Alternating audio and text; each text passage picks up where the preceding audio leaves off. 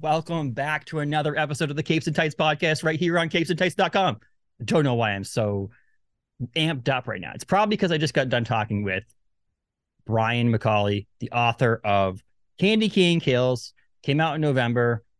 Awesome short novella, holiday horror slasher, as well as the amazing Curse of the Reaper novel that came out in 2022, recommended to us by Stephen Graham Jones, New York Times bestselling author. But Brian came on to talk about those books, the writing industry in general. He's also a WGA screenwriter, so we talked a little screenwriting. He's a professor out in Arizona, so we talked a little bit about that. But before you listen to this episode, check us out on Facebook, Twitter, Instagram, and Blue Sky. Rate, review, subscribe, all those things over on Apple and Spotify in all your major podcasting platforms. Follow us over on YouTube. This is Brian McAuley, author of Curse of the Reaper, as well as Cain Kills, right here on Capes and Tights podcast. Enjoy, everyone.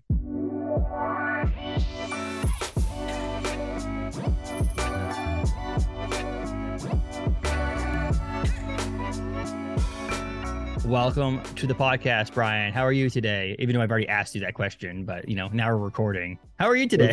If I just gave a drastically different answer, just like it's terrible. Day's going well so far. Thank you. I'm settling into a new semester of teaching, and all's good so far. That's awesome. Yeah, you're like, I'm gonna save the really good stuff for when he presses record. Yeah. The saucy stuff. Yeah, I woke up in blood and don't remember the night before. So far, yes. Off to a good start today. Yeah, yes. I just came back for the shovel with dirt in my trunk. I don't know what happened, but typical Mondays, am I right? Yeah. Well, so this talk I mentioned too, I was like, we have an episode with CJ Lead, and I was talking about how it's a fictional story, and I was like, well, it might be. I don't know. You could be basing this off a true story. I don't know. I'm not you. It's the best cover story being a horror author. You just never know. Like, there's no way this could be true. They wrote about it in a book. There's no way this could be real, but guess it is. Too bold. So yeah, you're now multiple time published author, which is exciting, and you are a professor assistant. What's your actual title at your school? I am a clinical assistant professor of screenwriting at the Sidney Poitier New American Film School at ASU. So I'm here in Arizona. I just moved here from LA. Yeah. So it goes a long title on a business card. Yep. It's multiple lines. It's just multiple times. This actually has a chapter break in the middle of it. You don't know about that, but suspense. Exactly. So you spend most of your time, teaching and molding the minds of America, but you also are a writer. You consider yourself a professor first and an author second. Is that what you would consider? Yeah, I mean, it's been a shift. Literally just this past fall was when I started teaching full time. I had been teaching part-time in LA at various schools. And, I'm also a WGA screenwriter in addition to an author. So it's been a sort of balance of screenwriting, fiction writing, teaching. But now that I'm teaching full-time, that's definitely my main kind of what takes the most time. And I end up writing most in the mornings and then late evenings. So it's been interesting just kind of adjust my work schedule, but it takes a lot of the pressure off of writing as a financial career and more just on the joy of getting to put more work out there. Mm-hmm. I can see that. Yeah, absolutely. Yeah. And it's I talked to Christopher Golden about his upcoming novel, and he was mentioning about how like it's the fictional thing you see in stories and movies and all this is that people who have been published authors are these all of a sudden out of nowhere multimillionaire authors that you see like they've got their advance from their book and they're just living like royalty. They're spending money freely and all that stuff. But the truth of the matter is most people who are writers have to have a second job to pay the bills and help supplement their writing ability. It's a funny world. It's really true. And I don't know if that, has shifted a lot or if just fiction has always been a bit false on that front. I mean, I'm very grateful that I always wanted to teach full time because it's just incredibly fulfilling for me. And to be able to be a writing teacher means I get to spend every day talking story and character and working with young people to develop their voice. So it's incredibly fulfilling. And I know, a lot of people, their goal is to become successful enough as a writer that they can quit their day job. But for me, that was never really the goal because it just, I did that for a while as a screenwriter. I Yeah. was working enough and making enough money that that was the only job I had. But it's an inconsistent Mhm. financial situation that for me does not lead to good writing. There's like a desperation that came from that. But now I'm just like I get to write what I want to write and have a nice balance with it. That's awesome. Where did you get the passion for writing? I mean, obviously you mentioned you said you wanted to teach, but was this a younger thing when you were a kid, teenager, and stuff like that? You wanted to write stories? Yeah, for sure. I actually was just back home visiting my family in Jersey, and I've got a box of these old notebooks. Even when I was super young, I have I wrote like a story, a 2-page story for Tremors 3 Graboid's Revenge. So that tells you that this was before there was a Tremors 3. But I was obsessed with those first two movies as a kid. Um, I wrote like a Blade ripoff called Edge. I was always very inspired by horror movies, writing my own Yeah. stories. But definitely, even though I was writing short stories, I moved quick. Film was my first passion, and that's what I studied in school. But was always taking creative writing classes. I just never thought that I could ever write a full novel until, Mhm. yeah, some years later. I read on your website too about how like you grew up on Goosebumps and Are You Afraid of the Dark, the Goosebumps books, and then Are You Afraid of the Dark TV show and stuff like that. Actually, this past weekend, I've decided that every month for the next year, or for I don't even know how long I'm going to do it, but I'm going to read a Goosebumps book over again as an adult from an Yes. adult's point of view and adult eyes and what I've lived through and so on. Because I read them as a child. I was born in the mid '80s, so like Yep. obviously I grew up with R.L. Stine. The name is synonymous with horror as a kid and stuff like that. But like I was like, oh, I want to see they freaking hold up. Like I'm thinking to myself, I'm Yeah. like, it's like one of those things that I've talked to Adam Caesar about, Clown in the Cornfield, and I was like, your books are young adult horror, but like they're really for the idea is that they should be read by people younger than what your Right. thing is. It's not like the limit. You have to be in that age frame to be like, okay, you can look at this. Like, no, this like an 80-year-old person could read Clown in the Cornfield, like horror and get it. I feel like the same thing Yeah. with R.L. Stine and Goosebumps. Like, it's not going to be gross. It's not going to be over the top. It's going to be just enough to potentially give them a few kids a few nightmares here and there, but not to the point where they're never going to want to be in the dark again or so on and so forth. And it's just, I don't know, it's well written. I was like, this is going to be so much fun. 120, Yeah. 150 pages, just bust through them in the weekend and have some fun reading these. And I'm like, they so hold up still. Yeah, I recently reread Say Cheese and Die, which was one of my favorites, and like he's so good at those quick chapters with the cliffhangers, and I wasn't consciously doing that when I wrote Candy Cane Kills, but it was really interesting that my book is the second in the Killer VHS Yeah. series, and the first book, Melon Head Mayhem, had a review that said it's Goosebumps for grown-ups, and I had already written my book by then, but when I looked at it, I was like, oh, I forgot how much I internalized that when I went to write 150-page book. I was Yes. like, well, it's going to be short chapters. It's going to make sure that it flows that in that Goosebumps cliffhangery fashion. And that's been really fun to like have it reflected back and realize, of course, that's ingrained in me from being such a kid obsessed with that story structure. And it's just so funny. So I have like obviously I read Welcome to Dead House, and then I think Monster Blood I'm going to read next, and Say Cheese and Die is on that list of books I want to get through and so on and so forth. It's just kind of fun. It was just one of those things that I'm like sometimes I mean I just mentioned I read Mayfly this year. We talked to CJ Lead like that is the opposite of the book.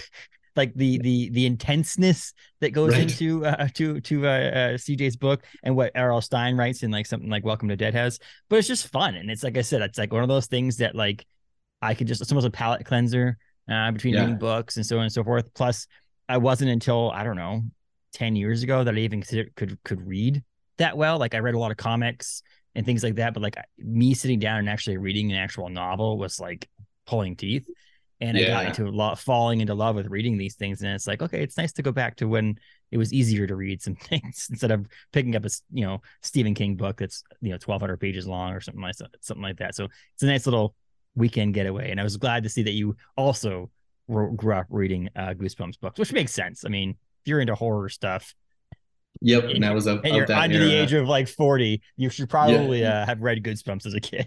Yep, that was just a defining feature of childhood. And yeah, I'm a big proponent of just accessibility with books and like leaning towards the things that will currently bring you joy rather than anything of like you should be reading this. Like there's no need for that. It should all No. be for fun. And yeah, lately I've just been gravitating more towards the novella format in general as a reader and a writer. I don't know if it's just because of my shrinking attention span or what, but novels are longer. Yes. And, Well, here's my thought. And you mentioned the whole short chapters and things like that. Like I'm reading the New Couple in 5B from Lisa Unger. It comes out in March, and it's great. It's a great book so far. But it's like I find myself when I read, I'm like, okay, I want to get to the end of a chapter to just basically keep track of where I am. I can stop on any page and just move on, whatever. But I'm like, and the chapters are slightly longer than I expected or wanted. And so it's like I find myself forcing myself to potentially read faster to try to get to that end of the chapter. I feel like I would be so much more accomplished if I could read a chapter and then do something another chapter. And having these short chapters makes me right. almost fly through a book faster, but still retain the information. Yes. It's not like one of those things where I'm flying through it. I'm like, what was the book about again? This was in something like Candy Cane Kills, speaking of that, was like that. And they also for the busy holiday season, I want so much shit going on, like having a book that you can like, I don't know, take off from reading 500-page books and read something like this. It was so nice to have. So Thank you. Yeah, yes. no, it was really gratifying to see a lot of people saying that they read it in one or two sittings over Mm-hmm. the holidays, like in front of the Christmas tree. And I was just like, that was my dream in writing it was to create that cozy reading experience. Yeah. The funny thing is also I'm more apt to read the book over again, if that makes sense too. Like Yeah, I'm picking up, I don't know, it's Under the Dome from Stephen King or something like that. It's like I'm gonna read that once. In all yep, likelihood, you're potentially never going to read it again because there's so much to read out there, and you're not going to pick the book that's 1,200 pages long. You're going to pick the totally. book that's a little bit more accessible, and that's what's cool Yeah. about this. But you started your first novel that came out was Curse the Reaper, and Curse the Reaper. I have the hardcover here right now. Was recommended to me by, I believe it was Stephen Graham Jones, or it could have been. Yeah, it was. I remember that Yeah, article on your yes, website, and I yes. I kind of lost my mind a little bit, just seeing like, cool, no big deal. Stephen Graham Jones recommending my book. It's a good It's book. so Well, wildly it's like kind of him. the fact that sometimes you feel like the fact that like when someone knows you for something and then not Yeah, only knows you and knows of you and potentially read your stuff or done something with you and then recommends it to someone else. That's like the other level. The fact that he even knew your book, it was probably like, oh, yeah, that's gratifying. That's pretty cool. But now that he's recommending it as one of his 5 books you should read right now, was pretty cool, honestly. yeah. No, it meant the world, and he's just such an impressive human being and writer. I'm such a fan, and I'm grateful that he's been obviously a huge part of this wave of bringing slashers to the forefront in fiction right now. And it's really, I had no idea when I was writing Curse of the Reaper that like because it came out not too long um, after My Heart is a Chainsaw. So Yeah. like there wasn't a huge slasher boom No. happening while I was writing it, and so I didn't know if that was a viable kind of market space. But it just very quickly now has it's become pretty popular, which is great. Which is great. And I do think that Stephen, what I will say to anybody, and I want to like recommend that to anybody with Stephen Graham Jones. First of all, unbelievable award-winning New York Times bestselling author. He also writes comics. So if anybody's interested in comics, he writes Earth Divers, which is amazing over at IDW. But the fact that his trilogy, the first book, if you don't know slashers and you're big into reading, My Heart is a Chainsaw has also the Slasher 101 chapters, which kind of like gives a humongous like synopsis of slashers over the past number of years. And it's like if you don't know much about the slasher world in comic or in movies, if you read this book, you're not only going to get a great novel, but you're also going to get knowledge based on Yep. the actual true stories of slashers, which is awesome too. So I was like always recommend someone. I'm like, oh, I'm gonna read slashers. Read My Heart is a Chainsaw, and then read whatever else. You don't have to go ahead and read Don't Fear the Reaper, but just go out there and read that one. So you get not only you get a good story, but you also get some little background on what slashers are all about. Yeah, and that what's cool about it too is like I feel like he's been part of like in slasher is a genre that not everybody immediately gravitates towards. Mm-hmm. I grew up on them and I've always loved them. So reading that book was like, an encyclopedia of my own brain and just being, I didn't know that anybody else like thought this deeply about this subgenre, knew all these movies. But there's so many people that are not huge slasher fans that did not, as you said, grow up on them, Yeah. but they get that access point, and get to see like, oh, maybe there is something for me in this genre that I Mm-hmm. can enjoy and appreciate. And that's the best, is constantly breaking down those barriers for Mm-hmm. readers. It's almost like you couldn't decide whether writing like a a nonfiction book about slasher history or writing a fiction book about a slasher, Jay Daniels. And so he's like, nah, I'll just do both in the same thing. Give check both boxes off and sell a book and so on and so forth. But you mentioned slashers, and so I'm guessing you grew up on slasher films. You have a love for slashers, and that's why Curse of the Reaper was born. Is that what I'm guessing? Yeah, so like I think Scream was my big entryway when I was Mm-hmm. 9 or so, and it was just so much fun. It was just that sweet spot of mixing the kind of teen drama comedy with something super scary to me when I was that age. And it also, similar to kind of how My Heart is a Chainsaw can do this in book form, Scream was like, here's the bibliography, here's the study sheet of all these movies. And so I got Mm-hmm. to go back and watch all the Halloween and Nightmare and Friday the 13th franchises, and just found them so much fun. I just loved those ongoing franchises with the iconic slasher villain, and the way that each one just got progressively more kind of zany, and the mythology just gets more and more compounded and convoluted. Um, and yeah, and then realizing like, oh, that these were inspired by Italian giallo films. So going back to like Dario Argento, and Mm-hmm. it just kind of like one thing led to the next, and I was just, yeah, an obsessive movie watcher. And you're obviously, like you mentioned, about being a screenwriter too. Does that, this book is like a crossover between a novel and there's screenwriting in it because there are pages in there, from scripts. There's it's based in the movie industry and stuff like that. Was that your history as a screenwriter one of the reasons why this novel came to be like this? 100%, because it started as a feature film screenplay, Okay. that I was like a finalist at Austin Film Festival and got really great feedback. And this is such a common thing in the industry, is like everybody loves it, nobody buys it. And I think at that time, this was way back in 2013. A lot of the response was, I love it, but there's almost like too much character development for me to sell this as a horror movie. So can you just like cut out all the character development? And I was just like, no, that's to me is so boring, and that's the exact opposite of what I was trying to do here.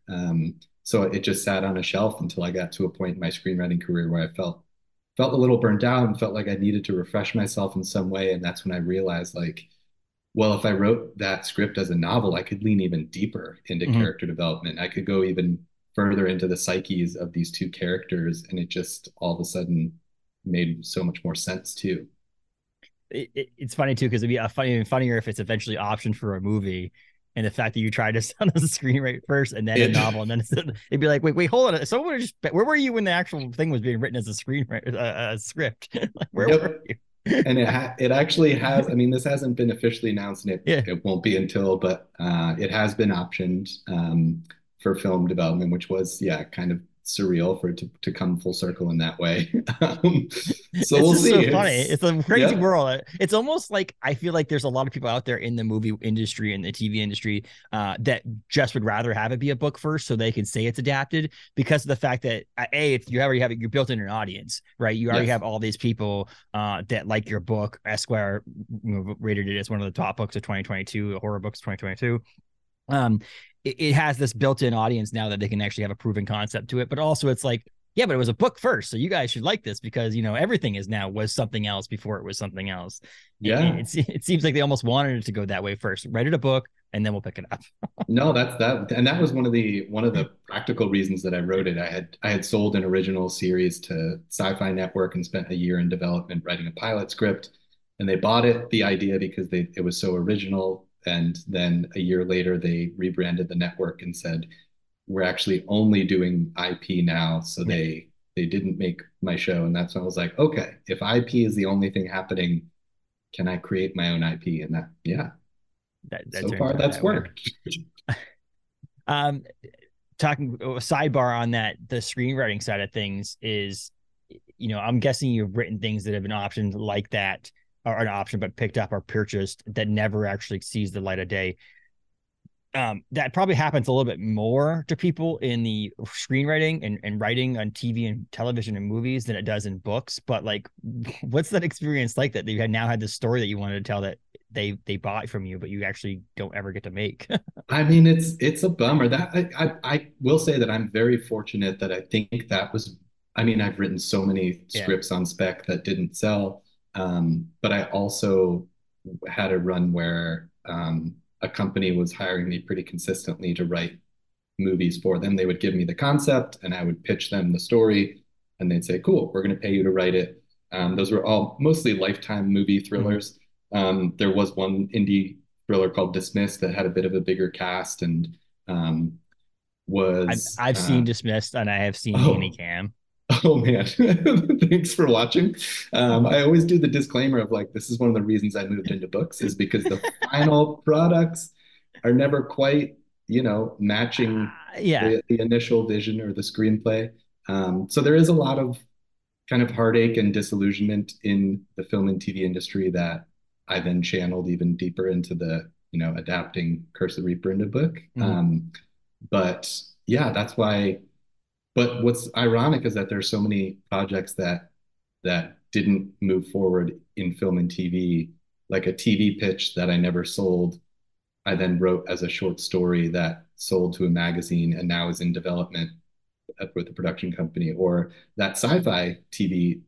Even though I sold it, the like their ownership of it has lapsed, and I wrote it as a flash fiction piece that just got published in a magazine. So now my agents can take that out to try to sell it Try to again. sell it. Yeah, it's Um, exactly. It's a and that's one of the reasons why having a professional, like being a teacher, probably is nice because it's like if that all stuff comes to fruition, awesome.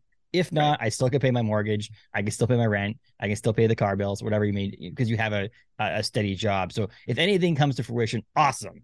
And if one day you have Yes. too much of that stuff comes to fruition and you can't handle both, then you'll deal with that then. But it is nice to have that, not a, it gives you a little bit more freedom to have some fun and do what you want in that sense. Yeah. I'm guessing. I mean, No, 100%. It really is like the icing on the cake of just like, my primary goal is like, I want to enjoy the process of writing and get joy from that. If I'm not doing that, then what's the point? And then the that's the extra point. thing is like, if it can get published and I can have readers, all the better. But yeah, I think I had heard an interview actually with Stephen Graham Jones, who's also a college writing professor, Mm. and he said something similar of like, feels like being a teacher for a day job. I think he said it kind of feels like cheating because it's like it's the best possible like balance. But he had Yeah. said like if right now the balance works, but if the scales tip, like he's a writer first and foremost. Mhm. But yeah, one of the other benefits is I get to bring that into the classroom, like quite literally, bring in lessons from the front lines of all these industries and say, here's what I just experienced, or like I brought the first chapter of Cain Kills in, and we did an adaptation exercise where they adapted it into script pages, and we talked about, all right, what's the difference between these two mediums? What works in this one and doesn't in the other? How do you make changes? What do you lose in the process? So I'm always thinking of using that professional experience in the classroom to create new lessons for them. That's awesome. I love to hear that stuff, and it's cool because I'm guessing it's probably a fun thing for your students to also to be like. It's nice to have a teacher who has had published work, who's had both published work and made work in TV and movies slash books, and to have all of that and actually have like it's like when I used to be a bar manager, it was like I wouldn't let make someone pick up puke in the bathroom until I did it. What I mean? Mm, Like, I wouldn't be like, go clean yes. that up. I was the one that did it first. And then once they saw me do it, be like, okay, my manager will do it. Now I can say for the rest of my life, as long as I'm a bar manager, you have to do it because I've done it. But Yep. it's like one of those things that like you actually have been in the trenches. You've done these things. You've written books. You pitched books to publishers. You've pitched scripts to people, stories to people. And so it might be like taking your class and be like, oh yeah, this person's actually done this. This is pretty cool. Yeah, there is a level of legitimacy and therefore kind of trust of like I've been through this. I know what the process is, even down to the basics of like in screenwriting workshops of like part of your job is to know how to give and receive notes, and that's what we're practicing here. And it can't just be that movie sucks. Like that's not valuable constructive feedback. We have Wait, to that's how the internet works, isn't it? right. That's what it's a lot of deprogramming on that. But yeah, so it's pretty funny. You deal with you obviously, like I said, you have the history of screenwriting and the history now of writing novels. This deals a little bit of both in this book, but you also deal with addiction.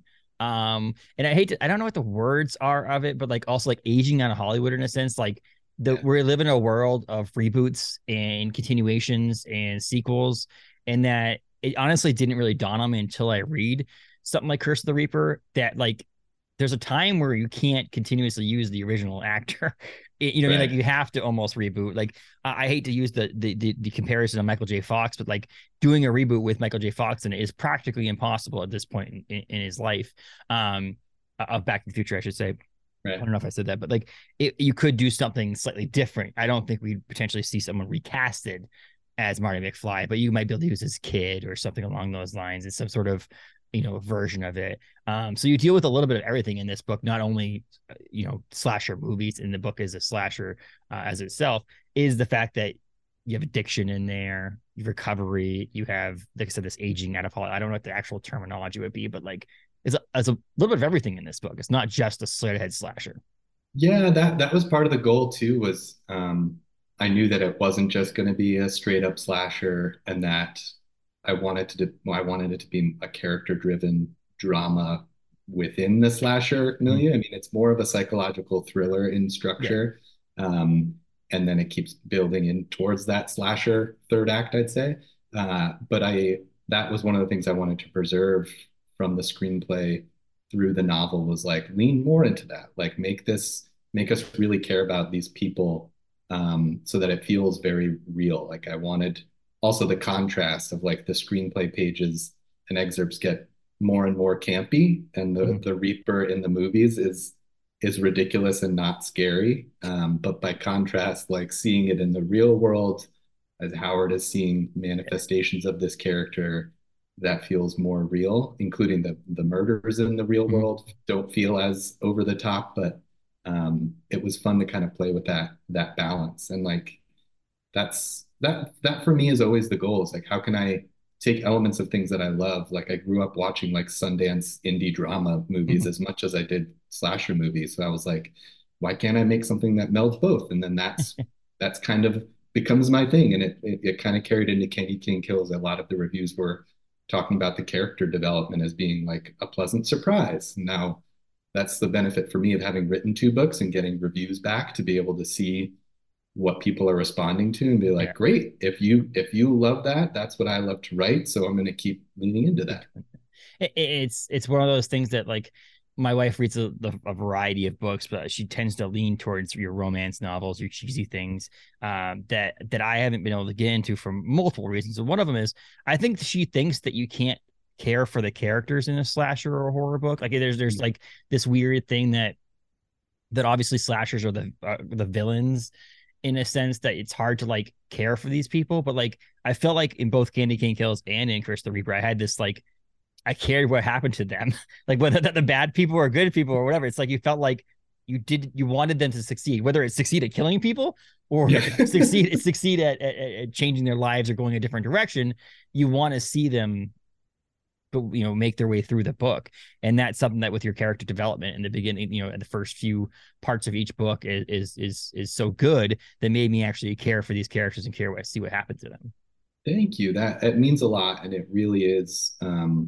I think a big difference in the movie versus book stuff, because like it's harder to do that in a screenplay and in a film, especially to do it with as many characters. For example, like in Candy King Kills, we get Yeah. into 12 different Mm-hmm. characters' heads in 150 pages, and that to be able to dip into their interior life and experience and hopes and fears is much more of a benefit of a novel than it Mm-hmm. is a screenplay. So I really, as I write in this new medium, I'm like, I'm gonna enjoy and lean into that, because it's not something I really get to do in screenplays. Mm-hmm. Mm-hmm. And so Curse of the Reaper came out, as I mentioned, in 2022 in hardcover. Is it available in paperback right now? It is not yet. The Okay, publisher okay, has still not put out the paperback. It is available in ebook and audiobook, and a lot of okay. the reviews of the audiobook have been very Yes. positive because the Eric Althey did a great job with the narration on Narrating. that. And I think that's one of the reasons why. There's two reasons why I like to consume. It's hard. I have a 2.5 year old. I have a day job. I have this. So there's a lot that goes into my life that I have to do, and I want to spend time with my wife and my family, and all that stuff. So it's hard for me to always sit down and just focus on. And plus, I read comics and all that stuff as well. So Mm-hmm. a lot of times I'm thinking to myself, like in the car, I drive about 25 minutes into my office is wasted time, in my opinion. Like, obviously, I have to get to my office, but like it's just sitting there listening to music or the radio. It's like, what do I get out of this? So a lot of times I'm like, okay, I'm going to read an audiobook, listen to audiobook to and from the office. If I'm doing dishes in the kitchen, I'm listening to an audiobook because I can obviously just scrubbing dishes. You can focus more on. Maybe there's a couple of dishes that come through not that clean, but I do that. I want to read the book because I like physically sitting down and reading the book, but I also think that the audiobook takes up the time that you can't physically sit and read books, but also gives me the ability afterwards to kind of give a full, great review and perspective of what this book is about when you have the narration and Yeah. and reading it yourself. Because I do feel like there's some books that I've like, I'm glad I listened to this audiobook because if I didn't listen to this audiobook, I might not have gotten the same experience out of it because the narrating of the book, it gives you that character feel that you can also take into when you read it. So if someone, Yes. it emphasizes certain words or does certain dialect or certain whatever, you didn't take that into your mind when you go to read the book the rest of the way and keep that in it. So audiobooks are great for anybody who doesn't really know about audiobooks or read through audiobooks. Yeah, no, and I'm only learning about it since I've become an author and Yeah. started listening to them more and realizing, first of all, what an incredible art form it is for these performers to be able to inhabit all the characters. Like I think my previous misconception was like, oh, audiobooks are just somebody reading the book. Like, no, no, this is an audio drama performance, and they're Mm-hmm. finding voices for each of these characters. And it's really it's an incredible experience to be able to kind of immerse in a book in that way. And I think there's just Audible originals too. Like Adam Caesar just had one this year, Influencer, which is Right. absolutely wonderful. And I think the book would have been great too if it came out in an actual printed novel. But I do think that the cast that he had or Audible put together, there's like 3 or 4 people that were in this book. I think added to the whole experience of what this book was all about. And so there is this, like I said, depending on who you get. Sometimes I've listened to audiobooks and I'm like, did someone listen to this before they put it out? Like, the recording of it is horrid, and B, like this person, why would you do this dialect the entire time? Like, I understand you're trying to get across the character, but like, I can't understand a word this person's saying, so I have to just Oh stick no. with. It's like one of those things. It's like someone was just like, we got to get an audiobook out there. Let's throw it out there. Yeah. Not naming names or books, but it's just funny how sometimes that's like that. Curse of the Reaper is definitely not like that. Candy Cane Kills is also not like that because I did read Candy Cane Kills both physically and audiobook as well. And where was that? Did Candy Cane Kills come out of like your success with Curse of the Reaper, or was this already in the making when Curse of the Reaper was released? In some ways, so basically the way it happened was I had written a short story called Won't Last Long, and I sold it to Shortwave Books, to Shortwave Magazine. They have an online magazine. And in talking to Alan Listufka, the editor there, through that process, he was like, hey, I wanted to throw this pitch at you for this killer VHS series that I'm doing. We have the first book. Basically, it's going to be novellas, individual authors for each one, throwback to those 80s VHS covers you used to Mm-hmm. see. I'm going to package them in blockbuster type boxes. Everyone's going to get a membership card. Does this sound up your alley? And I was like, well, yeah, because he had read Curse of the Reaper and was like, this feels like it's probably in your wheelhouse. So do you want to pitch an idea for something? And uh, and he told me because it was the second book, he's like, yours would probably come out in the November, December timeline. And that was when I was like, so could I do a Christmas horror? And he was like, yeah, what do you want to do? And I didn't have any ideas at the time. I just knew that that sounded fun to me. Um, but Candy Cane, Cain, was the Mm-hmm. first thing that came to me. And then I was like, okay, if that's the name of the slasher, who is it? What is the legend, the lore? Yeah. And I kind of built the character first and then the story around it. And it's probably the fastest I've ever outlined anything in my life. It just all of a sudden I just saw it like I was watching a movie in my head and transcribing the outline and sent it to Alan, and he was like, You understood the assignment. Yes. Like let's do Let's it. do this. Yeah. That's so awesome to hear that. It's like it's a fun thing. I'm a big proponent. Like people make fun of me and like they're like, "Oh, Christmas is Christmas" and so on and so forth. But like I'm big into campy Christmas horror movies, slasher movies. Like I loved, watching all of those this Christmas. Like I watched Rudolph with my wife and my son and all that stuff. But like on the side, I'd be watching, Silent Night, Deadly Night. Those kind of movies. I thought it was just they're unbelievably fun because it seems like everybody thinks that slashers and horror movies happen only around Halloween. Like people only get killed Yeah. around Halloween. And it's Right. like, it's not true. Like these movies take place all over or summertime during summer camp or whatever. And I'm like, a horror Christmas thing, stories can definitely revolve around Christmas and be horrifying. Yeah. And that to me was like, it gives me something to read, especially in novella format, something to Yeah. read every Christmas. Like you do a Christmas movie and you watch a Christmas Yes. movie and get something different out of it. And I think it's exciting how it came out right around that time, around Christmas. And we were, like I said, we talked a little bit off air recording, but we were supposed to record prior to Christmas. Right. My hope was that we get it out and that people had like a week or two before Christmas they could buy it and read it. But we're gonna go is now is that you can do Christmas in July, right? You can read it this summer, Yes. or you can pick it up now so that you can read it next Christmas. And we ended up having a huge storm here. And it was Right. funny. So I emailed you and I was like, yeah, I don't know if we're going to be able to do this. The storm, da, da, da. I had recorded earlier in the morning and I literally was saying, thanks for coming on. And the power went out. And so it was like, I finished the recording and the power went out. And I was like, that's like, Ooh. like the podcasting gods are watching over me. And then it Yeah. came back on like a half an hour later. I'm like, well, is that it? Is that all we're going to lose power for today? But I was like, I don't want to risk it. So I emailed you and I was like, yeah, we Yeah. should probably just delay this and like maybe do it in January and so on and so forth. And we were supposed to record at like 3 o'clock my time and it ended up like 3:20. The power went back off again and didn't come back on for 3 days. So it was like, Whoa. so we would have Good been like call. 20 minutes in and it would have been like rolling. We Oh, would have been an awesome talk. This has been great. It would have cut off. It would have had to do it now anyway. And so it was a yep. great call to do that. But I'm so we glad missed we did.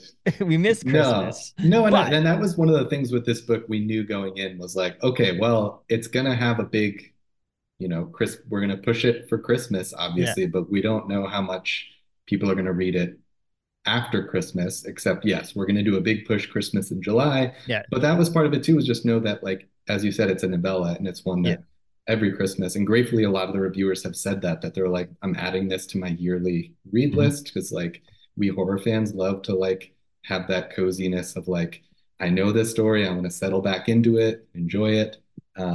So it's just kind of part of the trade-off of just focusing in on a specific season and just being like, but it's gonna be every season will be there for Mm. you.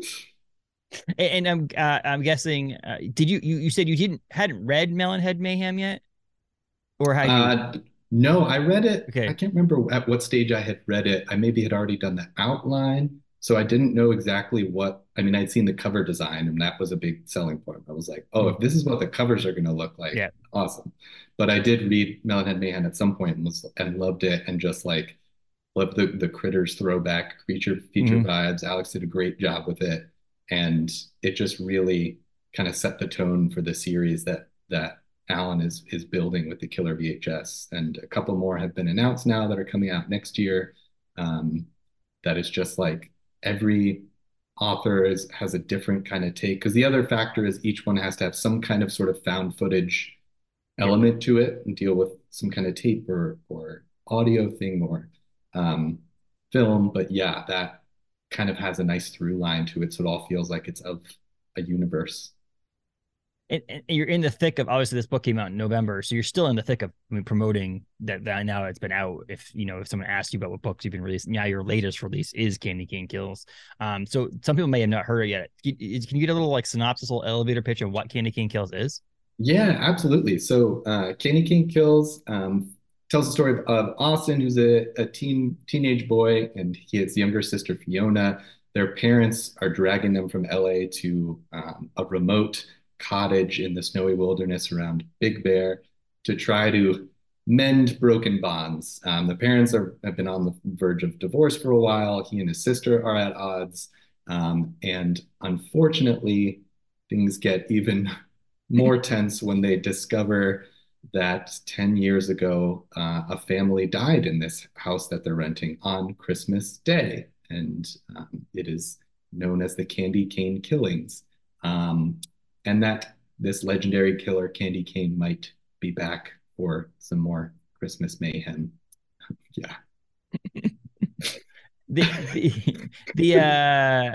The book, if like I said, you followed Melonhead Mayhem, which again they're not connected, so don't feel like you need to go out there. I recommend you go out reading every Yeah. killer VHS book that's out there, and including the ones that are coming out. But you don't need to. That's what's great about it, is that you can actually pop into one if you like the author, pop out if you like the theme behind each one. You can go in and read those, which is also pretty cool. But like someone like myself, I own, I'm going to own every one of them because I need to have that line up in my shelf that has like, it's one of those weird things though. Like, do I put this with, your books, or do I put it in its own little section? Like, it's going to be Oh, very, yeah. it's going to be a difficult decision to make, especially when there's more than two. You know what I mean? Now that there's only two, it's like, okay, whatever. But once there's like 3, 4, 5 of them, it's like, they got to be all in one spot. Like right with the Goosebumps books, all got to go in one spot, so on Yep. and so forth. But they've got, that Teleportasm from Yes. Joshua Millican coming out, Yep. and also Cicada from Tanya Pell coming out. Those have been announced, and then there's been teasing of a follow up. It's like we can say that because at least Oh, Shortwave yeah. Publishing has put out a picture with the Candy Cane kills and a 2 on it, and that's it. It's like when I freaked out when Apple TV posted a picture of what's his face from now I can't even think of the name of the show. Um, Adam, what's his name? Adam Scott. Yeah, Adam Scott from Yes. that's that show. Severance. Severance. Yes. Twitter on X, Apple TV posted just a picture of Adam Scott from Severance, and that was it. And I'm like, you're Yeah. just What do teasing me. you? Like, hey, what are you doing to me? This is Yeah. just teasing me. I want to know when it's coming out. I want to know all this stuff. Same thing with Candy. It's like you just finished reading the book, and I was a little behind, obviously, because I Yeah. read it in not behind, I guess a couple weeks behind. Was that when you announced this thing, I'm like, oh, I'm excited, but like obviously it's gonna be a while before anything even officially gets announced, and so now you have to sit there. But again, because it's a novella, it's gonna be easy to read this one over again when there's Yes. more from Candy Cane in the future, which is awesome. Yeah. It's Um, been really great to work with Alan for so many reasons, including that he is a brilliant graphic designer, and we got to have a lot of fun thinking about, okay, when do we want to tease it? And then we decided like day after Christmas, let's drop it. And what's the image going to be?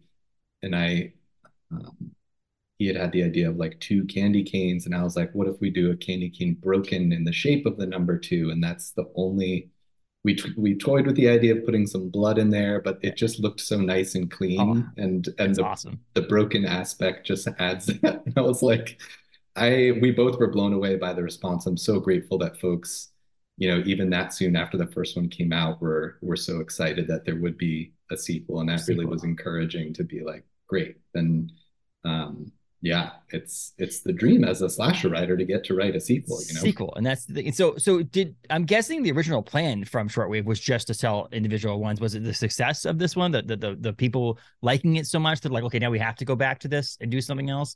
My guess is that you weren't gonna do another one when this was originally pitched to you and done to you. Yeah, it was always intended to be a one-off, but with the caveat, Yes. Alan had always said like, there could be a sequel if it makes sense, Yes. which means like if it's successful enough, if it seems like people would want that. So the response was pretty clear. So I had been noodling on like what the sequel might look like, but never fully outlined it until we had the conversation of like, okay, if we do this, what Yeah. I want to make sure that I, as the author, feel like the sequel deserves to exist. And so once I cracked, especially like the ending of the sequel, I Mm. was like, okay, now I know for sure that We this can. has to happen. We got to do it. And that's awesome. And that leads me to question is like, are you planning? And this is like I said, you don't have to reveal any secrets. Is there more in the Curse of the Reaper world that you would like to explore, or is this like, like I said, you don't have to say anything official or anything like Yeah. that, but like, is this something that because it is a slasher, that is something that you would potentially want a sequel to it, or is it just basically like, okay, I liked this way the ending, I like everything about it, and it's time for a different book? Yeah, I mean, and gratefully, like folks there are readers who want a sequel to that one, and I have some ideas of where it could go, and at the same time, there is sort of I'm very happy with where the first Mhm. one ended. I think for right now, the focus is uh, to hopefully have that film Yeah. adaptation happen, because that's the other thing that a lot of people responded to was how, like, I want to see this as a movie. And Mhm. I also love people being like, no, but I want to watch all 8 Night of the Reaper films. Like that. That's what I was Yeah, like. yeah. You don't actually. No one wants to actually see Curse of the Reaper as a movie. They want to Yeah, see that the Reaper films, like, yeah. which Give actually me would be Moon cool Reaper. marketing. It would actually would be a cool marketing behind it to do like not each individual all 8 films with like trailers for Yeah. all 8 films. You know what I I mean? mean, Like my actually be able to go to YouTube and put on trailers of all those films as the film yes. comes out, like a trailer for a film that's not about the or that's in a film, which has been done. Who did that recently? Didn't they do it like a couple of years ago? Well, Someone put a trailer out. I I know don't know. I mean, Thanksgiving I'm thinking of that Thanksgiving, but yeah, there was one before that. I could have maybe that was it, yeah. where they put a trailer. It was in another movie, and they made a movie of a trailer that was Or in another like movie. But Thunder, I almost said Thunder Road. Tropic Thunder did a lot of those like fake yes, trailers before yeah, it. But yeah, I mean, my thought for Curse of the Reaper would be it would be great to do a series of 8 one-shot comics for each of the, because then like, I mean, it's way less budget and you could really do the insane gore effects without yeah, worrying about yes, yes. that would make a nice little omnibus at the end. But yeah, Red band trailers for movies that are actually not being made. It's just yeah, fake trailers. Like, okay, we yes, can't actually show you the real trailer. We actually have to put the red band on it because it's actually that gory and graphic. But yeah, uh, so you have Candy Cane Kills, obviously. The hopefully more in the world. Again, there's a teaser out there of that. Are you working on other book projects in the background, or is it focusing on teaching like you mentioned, but like, or is it more screenwriting that you're like focusing on right now? I have a new novel that's out on submission, so Okay.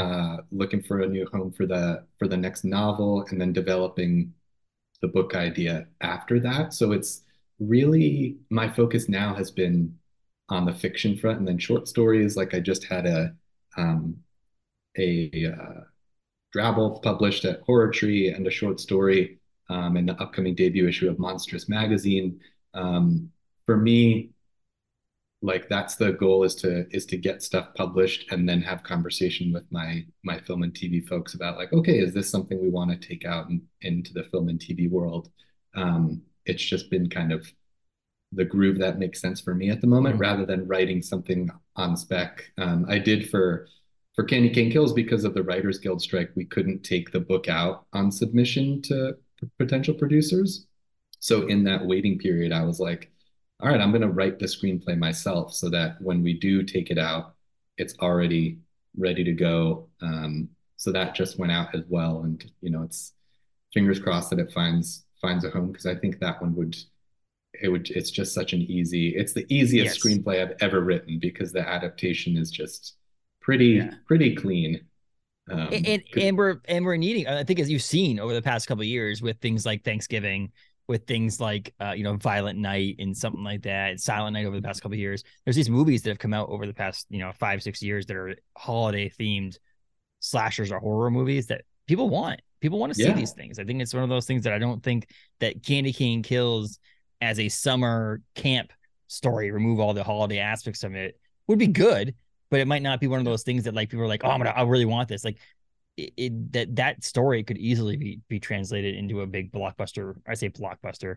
No horror movies nowadays are that much of a blockbuster, but blockbuster in the world of horror movies, I should say, is yeah, I think people would want to see it. I think that's proven that there's this need for it and want for it. And so yeah, you're right. That would be a pretty easy sell in my opinion. But again, I like yeah. the I book. hope So so. Thank you. No, and I'm also grateful to see that there is, we've had this spat of like, elevated horror with the Mhm. A24 of it all. Yes. But there is also now, after movies like Barbarian and Megan, and Thanksgiving, there have been some real successes with kind of more fun, campy, just outrageous horror. And Yeah. I love that. I'm so happy that those sort of kind of the balance of humor and horror is coming, be finding success as well. I mean, horror is always successful at the box office, Yeah. but I'm glad that that tone that I think Candy King Kills fits into that sort of barbarian Megan arena. Mm-hmm. Thanksgiving, uh, that it's just like over the top, but also fun. Like you want to go and like laugh and shout with your friends and have a good time. Like that, those are the best movies for me. Like seeing Freddy versus Jason was my first time seeing either a Nightmare on Elm Street or a Friday the 13th in the theater.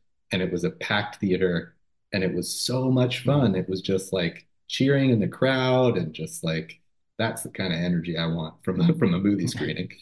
And it's people like it. I mean, it's taken over pop culture in general. Horror itself is like I've met a number of horror legends because of comic book conventions. Like Mm, they just now are out on the convention scene again. I've met Kane Hodder. I've met Roger Jackson, voice of Ghostface. I've met these people who have been these horror slasher people in these movies at comic book conventions, which is saying that they're just part of the pop culture zeitgeist that's out there. And I think that's cool. And so I think that there is a need and a want for horror. And that's like horror books are huge now too, where they're it's a resurgence in the sense of it. You mentioned the slasher, is a slasher book subgenre that people are liking with we just mentioned Mayfly, this Stephen Graham Jones books. That it's exciting to see this go, and I'm excited that this, like I said, I don't something about this would be so much fun to watch on a it could forget it. It could be on Netflix or whatever those places. It doesn't have to be in the theater.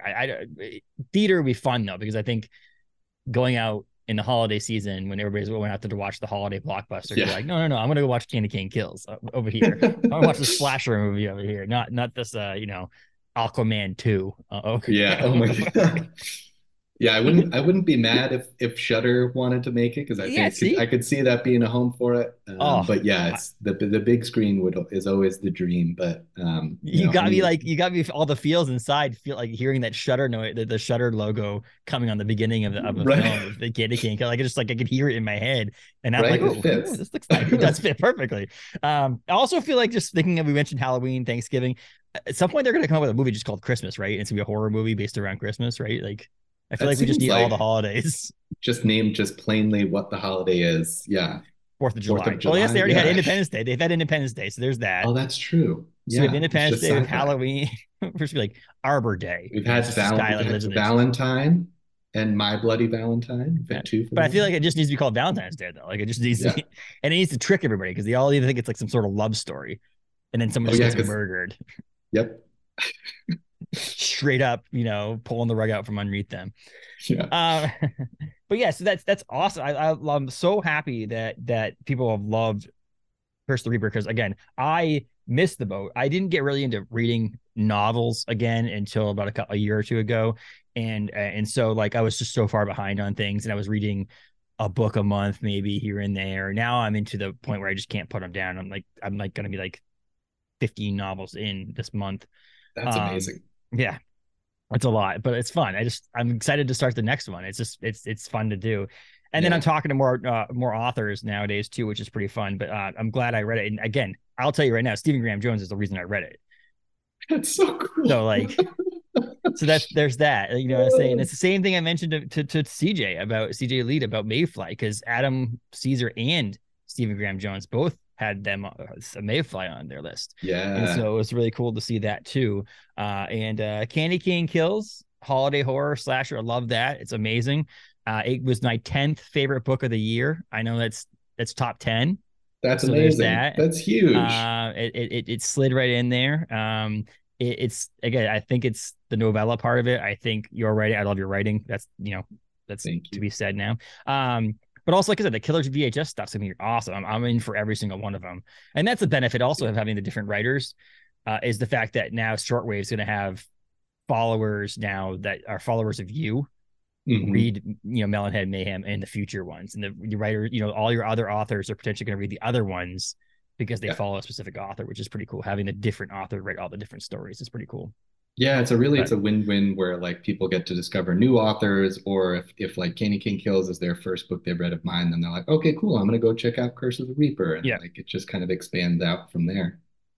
it's exciting. And if you want, you can watch Dismissed. Yeah. Tell you right now, that kid creeped me out. I will say, He's great. it was definitely, I think, stole the show in a sense, even though he was basically one of the main characters. But just like Yeah.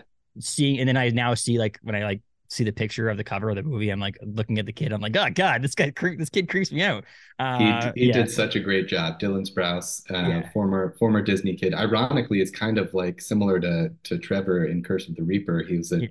Disney like child star who he chose to do dismiss because he wanted to do something different, something darker. It's So like is he up there in the running for potentially I Curse of mean, the Reaper could adaptation? be. That's I mean, you got layers to at of least he's got to at least extra audition, layers right? of meta. Yeah. Yeah, you got to at least audition for the role, right? I mean, you got to get him up there to do that. But no, it was. I like the movie. It was a good movie. Nanny Cam felt like Thank you. a movie that was made for not Yep, for me, but Lifetime. yeah. But it was good there. Again, same thing. I was captivated during it. So obviously it was, it grabbed me there. Not that I'm gonna go back and rewatch it again. I will tell you that much. No, Sorry. that's quite all right. I brought you way up with saying how much I like Curse of the Reaper and Candy King Kills, and then just shoved it right down. I gotta pick you back up right here. Here we go. No. Yeah. So they're both available. Candy King Kills is available. You can't. You can only buy this the way it is now, right? Can you get it as the whole package again with the box and all that stuff from You Shortwave? know, I don't. I'm trying to I figure that out. I think if you order direct from Shortwave, you might Crave be able to get the the package whole still. thing. Yeah, but yeah, it's available in ebook and audiobook as well. Yes. And yeah, the audiobook is only like 3 or 3.5 hours. It's Yeah, a really it's super fast, a quick super fast listen. read. Yeah, it's Yeah, 100.